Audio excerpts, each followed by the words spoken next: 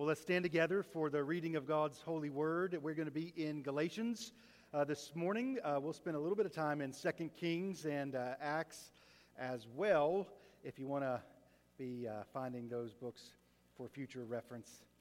Galatians chapter 1, as we continue to think about living by promise and not performance, I'm actually going to read from Galatians 1, verses 1 through 5. Paul, an apostle, not from men nor through man, but through Jesus Christ and God the Father who raised him from the dead,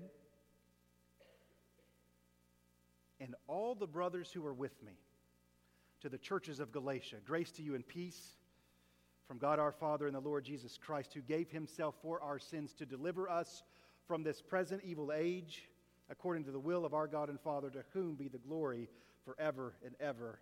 Amen. Let's pray together. Father, I pray that as you help us see a great need in our life, reveal that to us this morning, that we will not say, no, I'm not going to do that.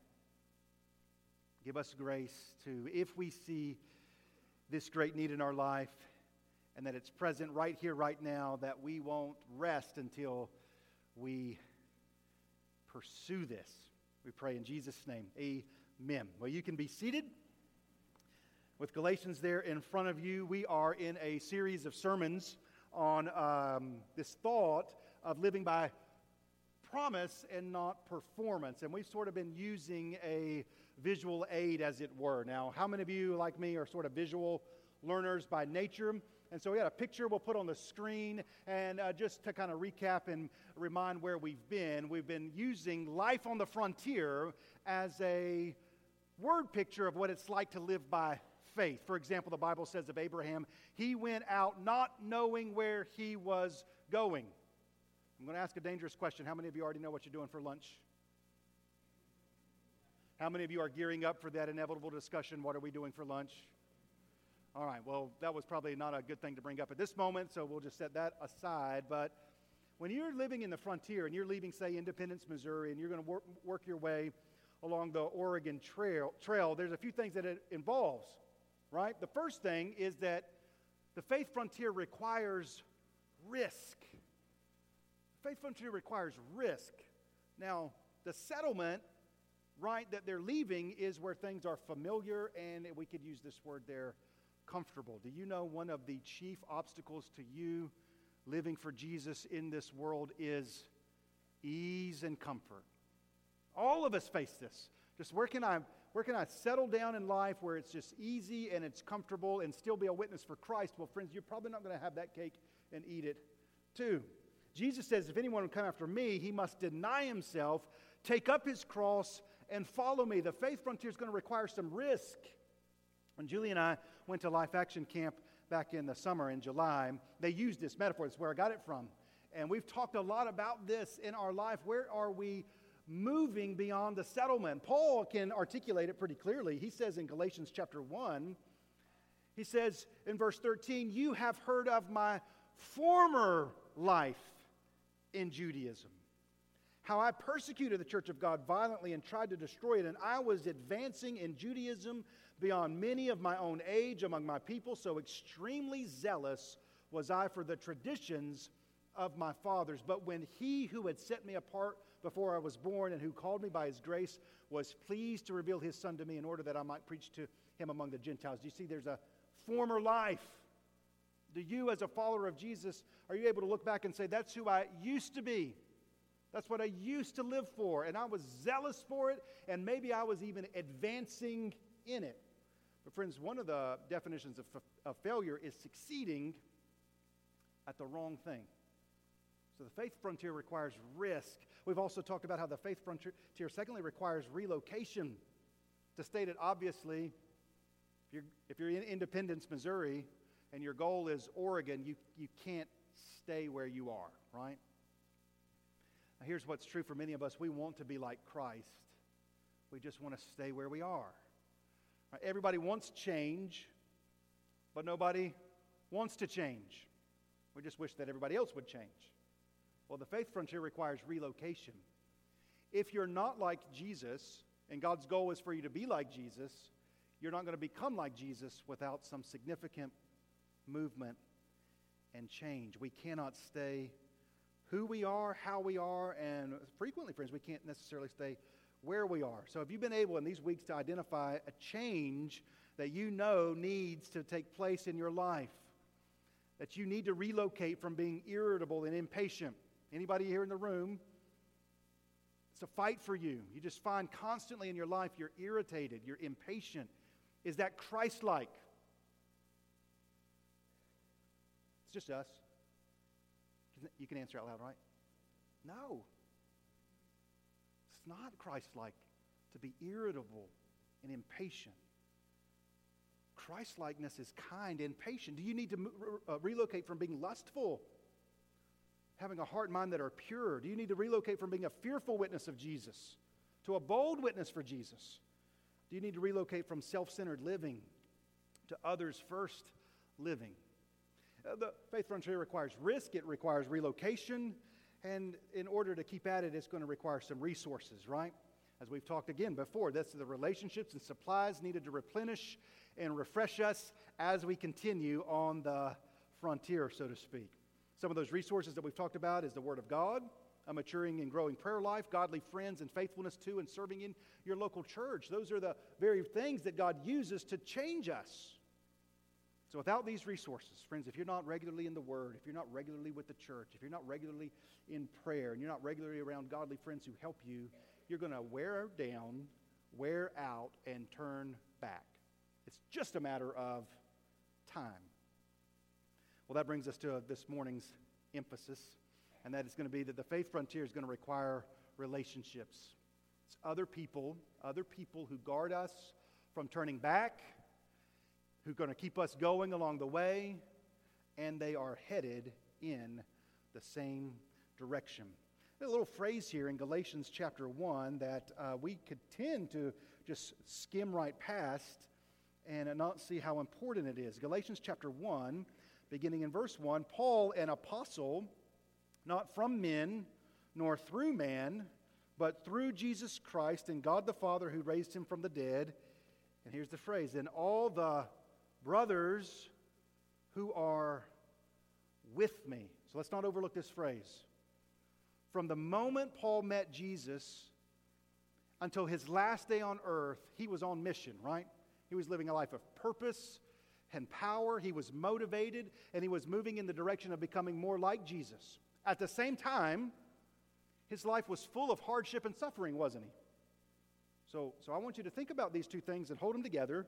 He's purposeful, he's joyful, he's about Jesus, and everywhere he goes, he's proclaiming Christ, and at the same time, his life was full of hardship and suffering. He tells us that he has a thorn in the flesh. He regularly endures persecution. He's consistently criticized, and he kept going. Now, without a doubt, Paul was just in and of himself a person of great perseverance, right? But there's an important factor in the life of Paul that helps him get to the finish line, and you cannot study his life without seeing the importance of relationships with other believers as a consistent and vital part of his life.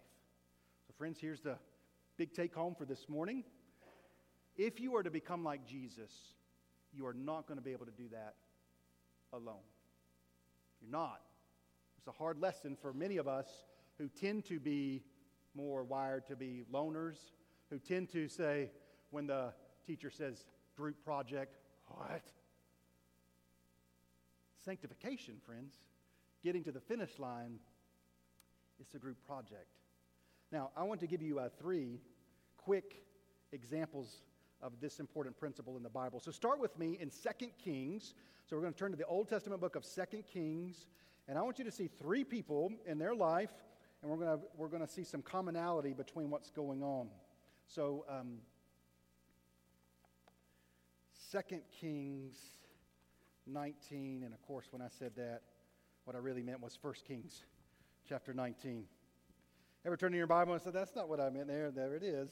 1 Kings chapter 19. I need help in my life proofreading my sermon notes. So there's my application. I can't write a sermon alone. So 1 Kings chapter 19, the Old Testament example of this principle. Elijah is discouraged and he's distraught. and he's a man of God. Did you know all three of those things can go together? He loves the Lord, but man, he is so discouraged. It says in 1 Kings 19, Ahab told Jezebel all that Elijah had done and how he had killed all the prophets with the sword. Then Jezebel sent a messenger to Elijah saying, so may the gods do to me or more also if I do not make your life as the life of one of them by this time tomorrow. Verse 3, then he was afraid. Elijah is afraid. The Bible says he ran for his life and came to Beersheba, which belongs to Judah, and left his servant there. I want you to see what happens. It says in verse 9, there he came to a cave and lodged in it. He's withdrawn, right? That's what happens sometimes in our life. We find the nearest cave and say, well, then this is going to be home now. It's going to be my settlement. Withdrawal. He's disconnected. And behold, the word of the Lord came to him and said to him, this is a great question. What are you doing here, Elijah? Can we just pause here for a moment?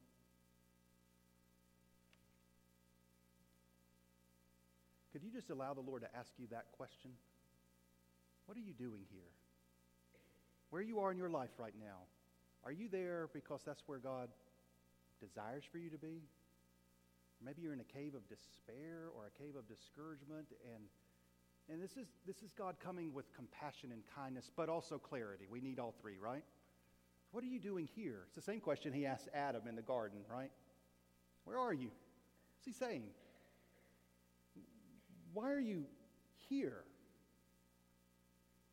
And then he says, I've been very jealous for the Lord, the God of hosts, for the Lord of Israel, have forsaken your covenant, thrown down your altars, and killed your prophets. And like Adam, he starts to complain about everybody else, right? They seek my life. I'm the only one left. Well, he's gone from Elijah to Eeyore, hasn't he? It's just me. I'm the only one. And in his grace, God straightens him out, and then God gives him a gift. And I want you to see what the gift is. I'd love to study all of this, but look at verse 19.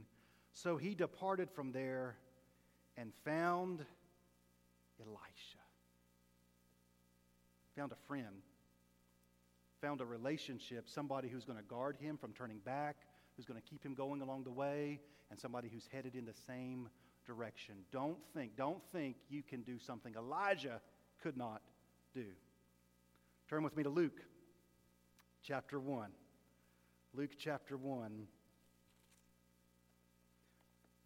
verse 35. This is when the angel appears to Mary and tells her the good news that the Holy Spirit will come upon you. Verse 35, and the power of the Most High will overshadow you. Therefore, the child to be born will be called Holy, the Son of God. But you got to think about it for a moment. Here's Mary receiving this word from the Lord, but everyone around her is going to misunderstand, right? Everyone else. She's called to do something great for the Lord, and God's going to work in her life, and God's going to be with her. But man, she's going to no doubt face confusion and questions and criticism. Joseph himself, as we know from the Bible, he's ready to break it all off because he doesn't quite understand all that's going on. But look what happens, verse 36. Behold, your relative Elizabeth in her old age has also conceived a son and is in the 6th month with her, who was called barren, for nothing will be impossible with God. And Mary said, behold, I am the servant of the Lord. Let it be to me according to your word. And the angel departed from her. In those days, Mary arose and went with haste to the hill country, to a town in Judah. And she entered the house of Zechariah and greeted Elizabeth. What's Mary doing? I'm not going to go at this alone. I need to find somebody who is going to guard me from turning back, going to keep me going along the way, and somebody who's headed in the same direction. Mary knows that she needs someone in her life because what's going on in her life will not make sense to anybody who doesn't know what she knows. So friends, when Mary is stressed, she seeks out a Spirit-led friend. One more example of this. Acts chapter 17. So if you're in Luke, you want to flip over 2 books to Acts chapter 17. This is Paul himself. Acts chapter 17, just to give a little context here. Acts 17, verse 14. Then the brothers immediately sent Paul off on his way. So he's leaving a town. He's going to the sea. But Silas and Timothy, thus his travel companions, those are his friends, Silas and Timothy remained there. Those who conducted Paul brought him as far as Athens. And after receiving a command for Silas and Timothy to come to him as soon as possible, they departed. So Paul's in Athens and he's alone. And it says, while he was waiting for them at Athens, his spirit was provoked within him as he saw that the city was full of idols. Now, again, this is a wonderful chapter and a lot of helpful things here, but it's essentially for our purposes this morning. Just know that Paul's by himself, and he's so distraught over the idols that he sees everywhere in Athens that he just has to say, I got to do something about this, and he begins to speak. He's in Athens, which in that day was sort of like the Ivy League or the Oxford University of its day, where people are so smart, so-called intelligent, right? And the Bible says here in verse 17, they could talk of nothing but something new. Wow, how things have changed. And Paul shares the gospel, and look what happens in verse 32. When they heard of the resurrection of the dead, some mocked. Others said, we'll hear you more about this later. So Paul went out from their midst, but some men joined him and believed. That's why we share the gospel. Got to get through the mockers and the procrastinators in order to reach those who will believe. But he's been on his own, right? And if we look at chapter 18 and verse 9, we know that this is a season of discouragement in Paul's life, because it says in verse 9, the Lord said to Paul one night in a vision, do not be afraid, but go on speaking, and do not be silent. For I am with you, and no one will attack you to harm you, for I have many in this city who are my people. Now, why does God have to say to Paul, do not be afraid, but go on speaking? Why does he have to say that? It's pretty simple, right? Because he was afraid and he was thinking, I'm not going to speak anymore. But look what he did. Look what Paul does when he gets to Corinth. First thing he does, verse 1, after this, Paul left Athens and went to Corinth, and he found a Jew named Aquila, a native of Pontus, recently come from Italy with his wife Priscilla, because Claudius had commanded all the Jews to leave Rome. Now that's Paul writing to the Corinthians, and so that's a little bit of help behind his letter, light and momentary affliction. These are people who aren't dealing with small things. These are people who've lost all things. But I want you to see that Paul's first step when he gets to Corinth is what? Got to find somebody. I cannot do this alone. If I do this alone, I'm going to quit. I'm going to settle. So you see it in the scripture. Many more examples of this that we could do. But Elijah needs Elisha. Mary needs Elizabeth. Paul needs Aquila. And if Elijah doesn't have Elisha, you saw it in the scripture. What's he ready to do? Give up. Despair. He's ready to settle. Paul is prone to, and I've been at this a while, and the going's gotten tough. Maybe I just need to relax and settle. So friends, who's your Elisha? Or your Elizabeth? Or your Aquila? Or your Barnabas? Or your Silas? And just as importantly, to whom are you Elisha? And to whom are you Elizabeth? And to whom are you Aquila? I'll give you a few frontier, or what are we on the outline going to call them, relationship principles for the frontier. You saw the picture. We won't put it back on the screen, but the wagon train, right? They're traveling together. Now, we love the old westerns where there's the Lone Ranger, right? But you're not going to get there alone. So here's relationship principle number 1. If you want to go fast, go alone. If you want to go far, go together. If you want to go fast, go alone. But if you want to go far, go together. Let's put this picture on the screen. All of you are going to recognize this pretty quickly, right? See this with fair regularity. It's Canadian geese. Do you know they migrate up to 3,000 miles? And they fly in this V formation.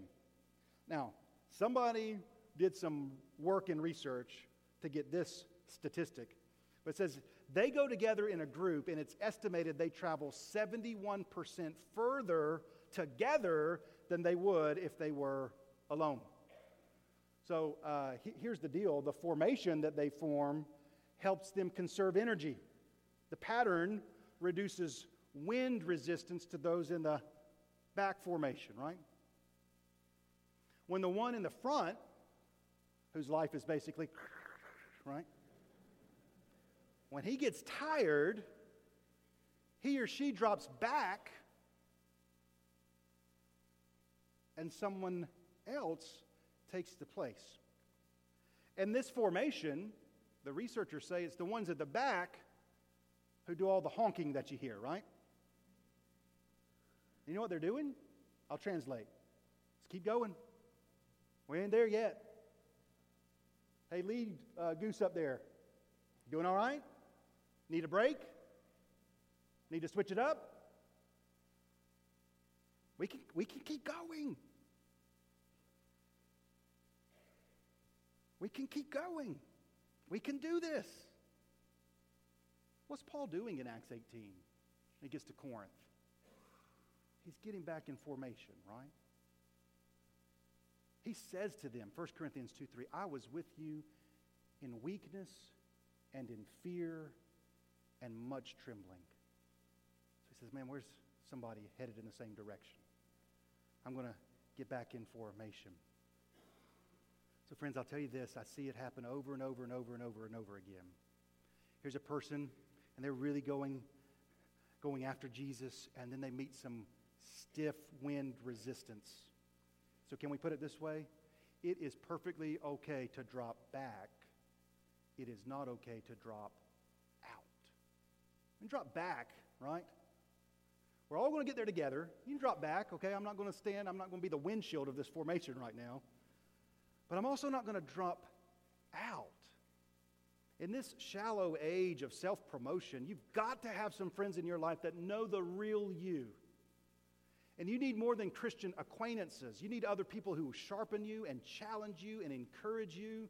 When you're asked the question, how are you doing? You need somebody in your life that you actually answer the question truthfully. You need some people who honk at you, right? Hey, we're getting off course. Where are you going? Because sin and discouragement thrive in isolation. A grumbling heart thrives in isolation. So it's okay to drop back. It's not okay to drop out. And here's how the church will often work is the one who for a season needs to drop back, not quit, not giving up, but I'm going to drop back. And then what happens is we all are part of his body, right? Sometimes you'll be the encourager. And then there will be times that you are the one who needs to be encouraged. And here's why. Because we do not make good counselors for ourselves. Did you know that? We do not. We do not do well with this. We do not provide good accountability for ourselves, right? I'll just use one word to prove this. Diet. Like the story I read about a guy who decided he was going to go on a diet, and he got to the stoplight, and there's the donut shop.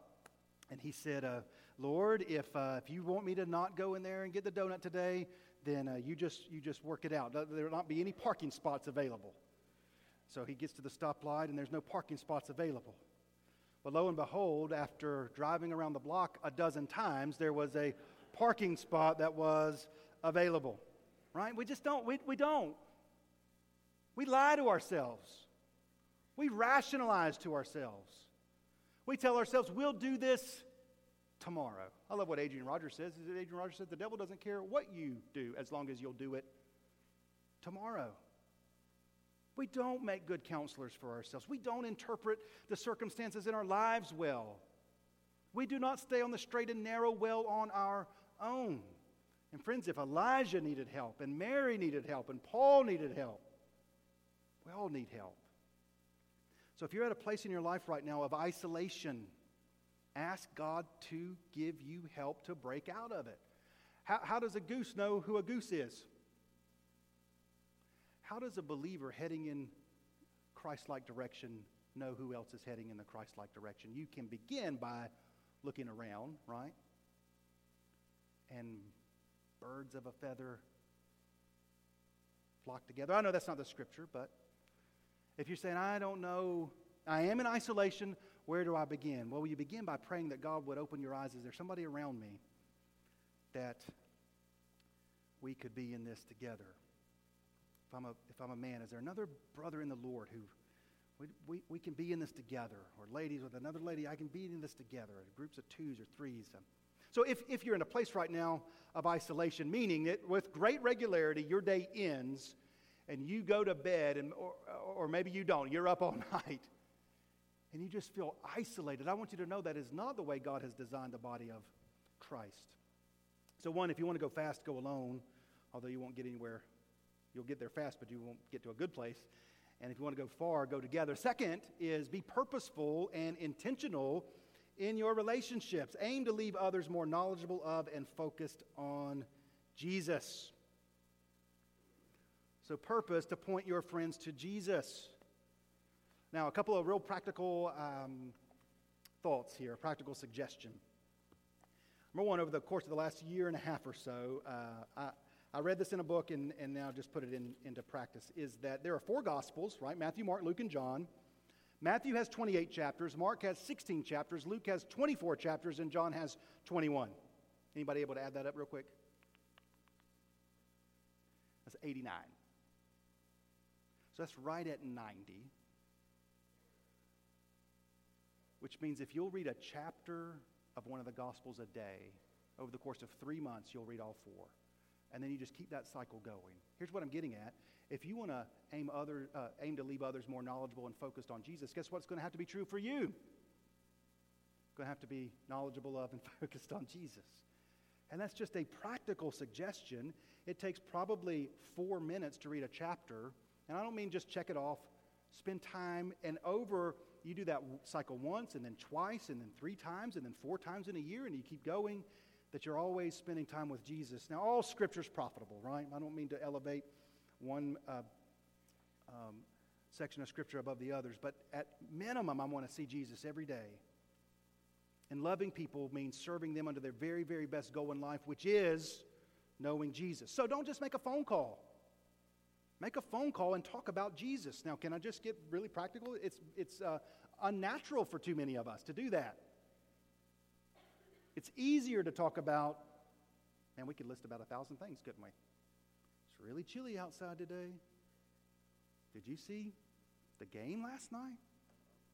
And how are the children? And what can happen is we talk about anything and everything under the sun and don't ever talk about the sun, right?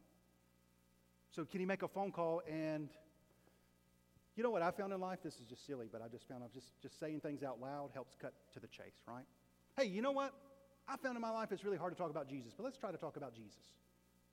What are you learning about Jesus? What's he doing in your life right now, right? So don't just grab a cup of coffee and talk about Jesus with someone. So again, it's not easy, but it is worth it. But I also think when Paul was with Silas, it wasn't strange for them to talk about Jesus. I don't think when Mary entered the room, well, you can go and read what they said. And Elizabeth standing there, you know what their whole conversation is about? Jesus. So I don't have an acronym, if you'll do these 3 things. But I do think you need friends in your life who regularly ask you a few simple questions. So I jotted down, here's good questions. Is your heart focused on Jesus today?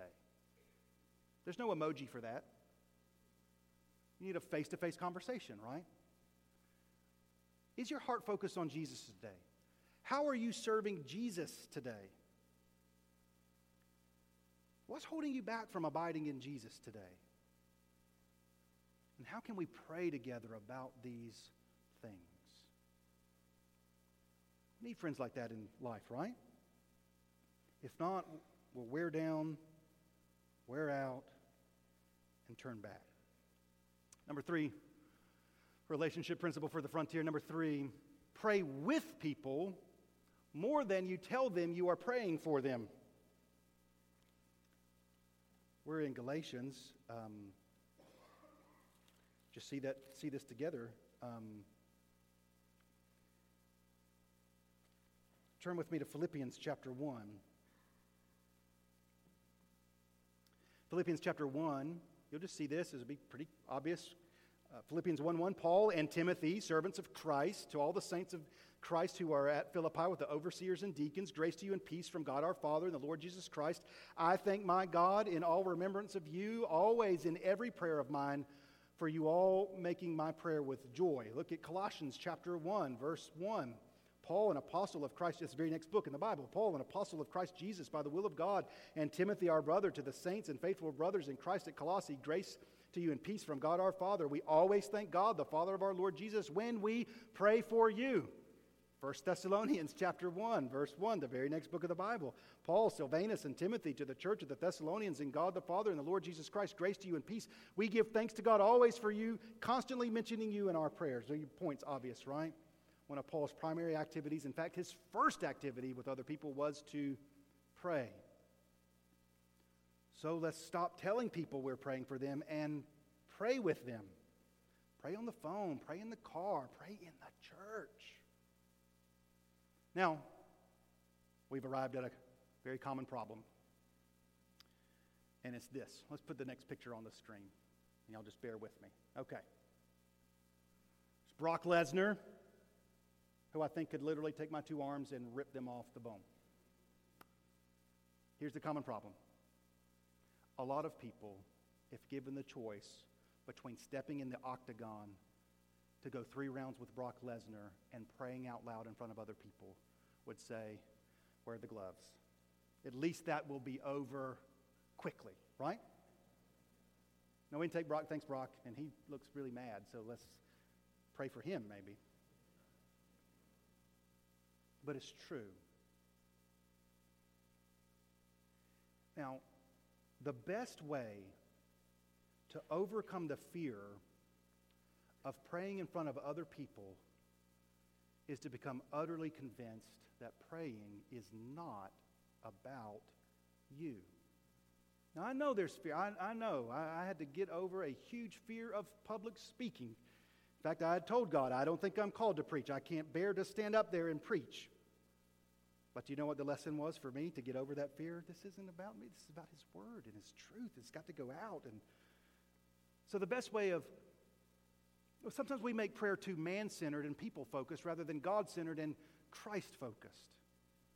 Again, I know there are people who don't want to talk in front of anyone for any reason. But there are some forms of resistance in this world, some wind resistance, that prayer is the only response we've got, friends. Why is Paul starting all of these letters out in prayer? Because he knows that he and Barnabas and Timothy and Silas or whoever else is helping him write these things, there's some things that need to get done that they're not able to do, and there's some things going on in a church that the only way to address them is through prayer. And so the number one enemy of prayer is self-sufficiency. You see how all these things go together? The number one enemy of you developing and cultivating godly friendships is self-sufficiency.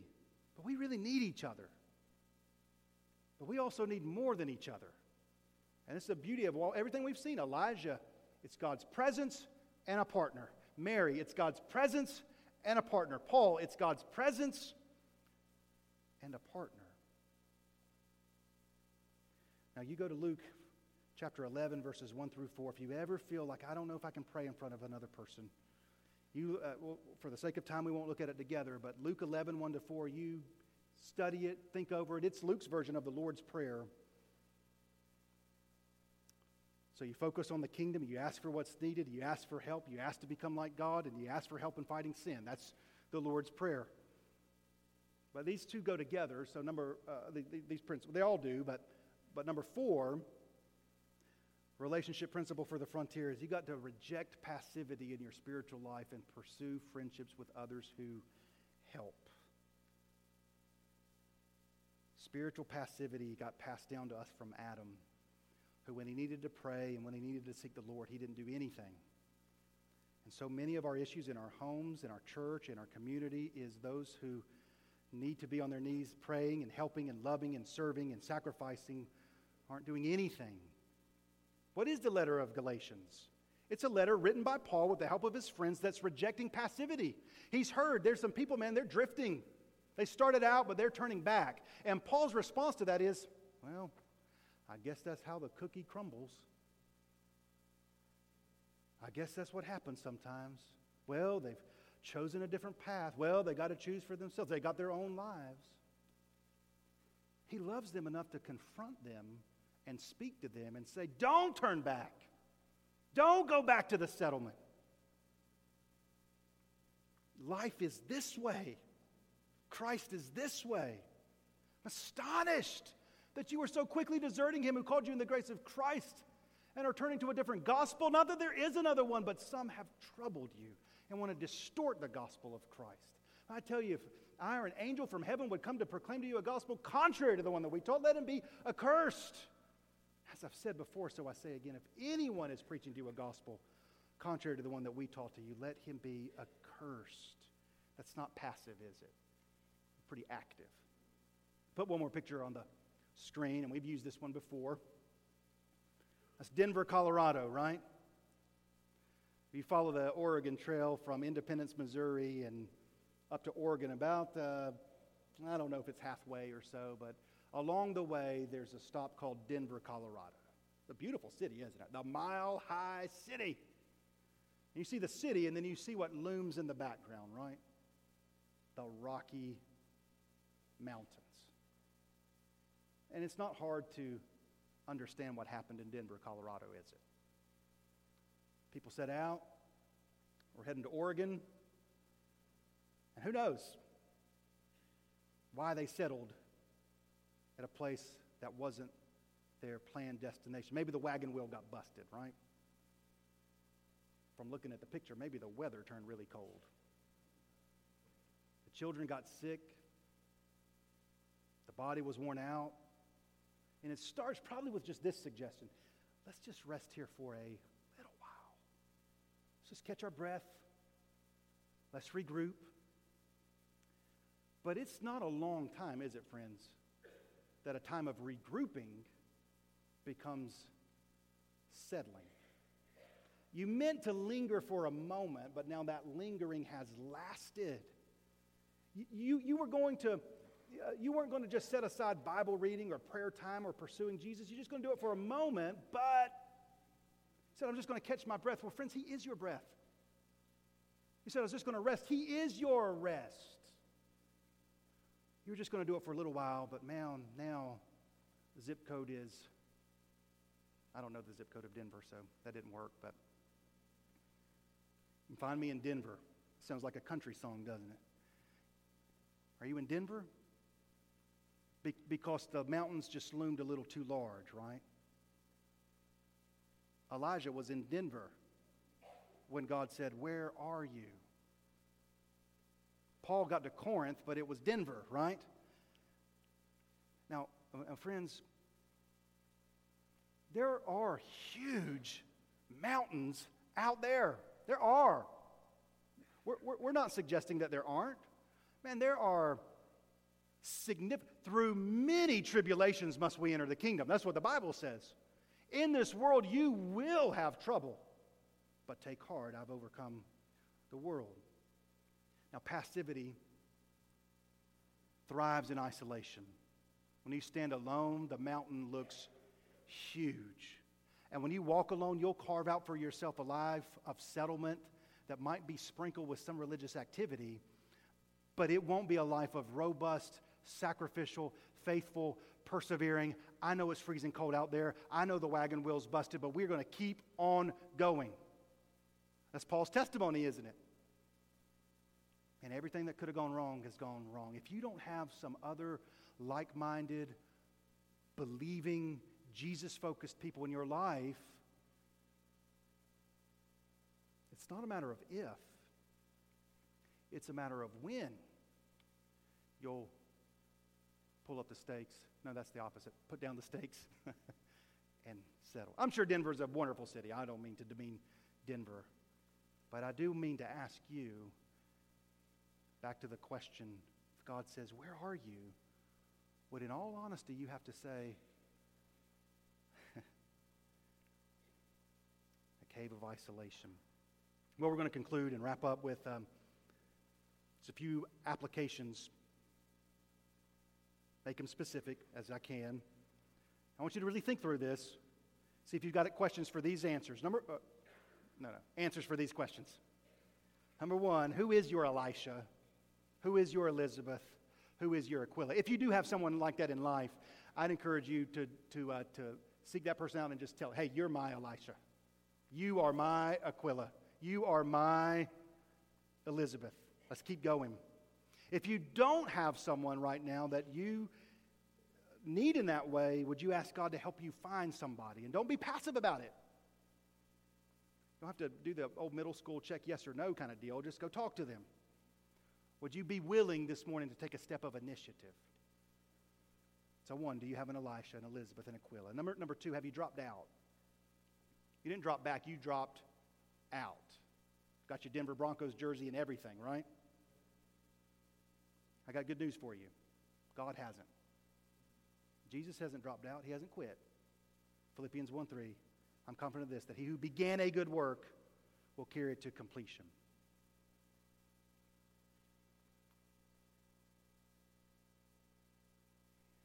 If we took these 4 points, I want you to see what a friend we have in Jesus. I want to end by speaking about him because he's the one that keeps us going, and ultimately that's what our destination is to be with him forever. So 4 exhortations on the basis of Christ's person. Number 1, don't go alone. In Christ, God has declared that he has not separated himself or distanced himself from us. He could have. He could have left us alone, but he hasn't. In Christ, God has declared, I am with you. Number 2, when we said for you in your life to develop intentional, purposeful relationships, know about Christ, that in Christ, God's relationship with us is intentional and purposeful. He is working for our good. His purpose is for us to be with him and to be like him, not isolated, not cut off, not alone.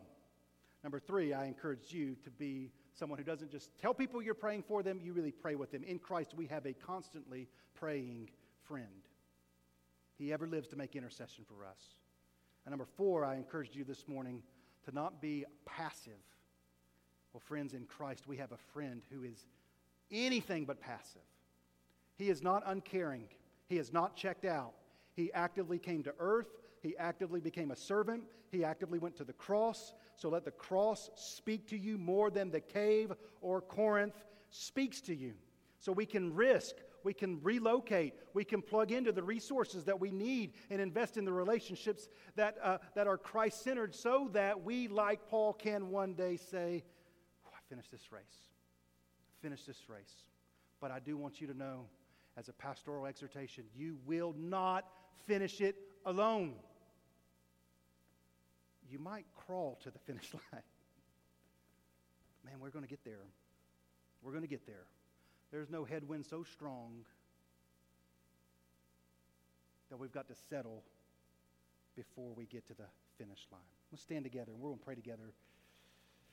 And then let's put these things to practice. Let's pray. Let's not be passive.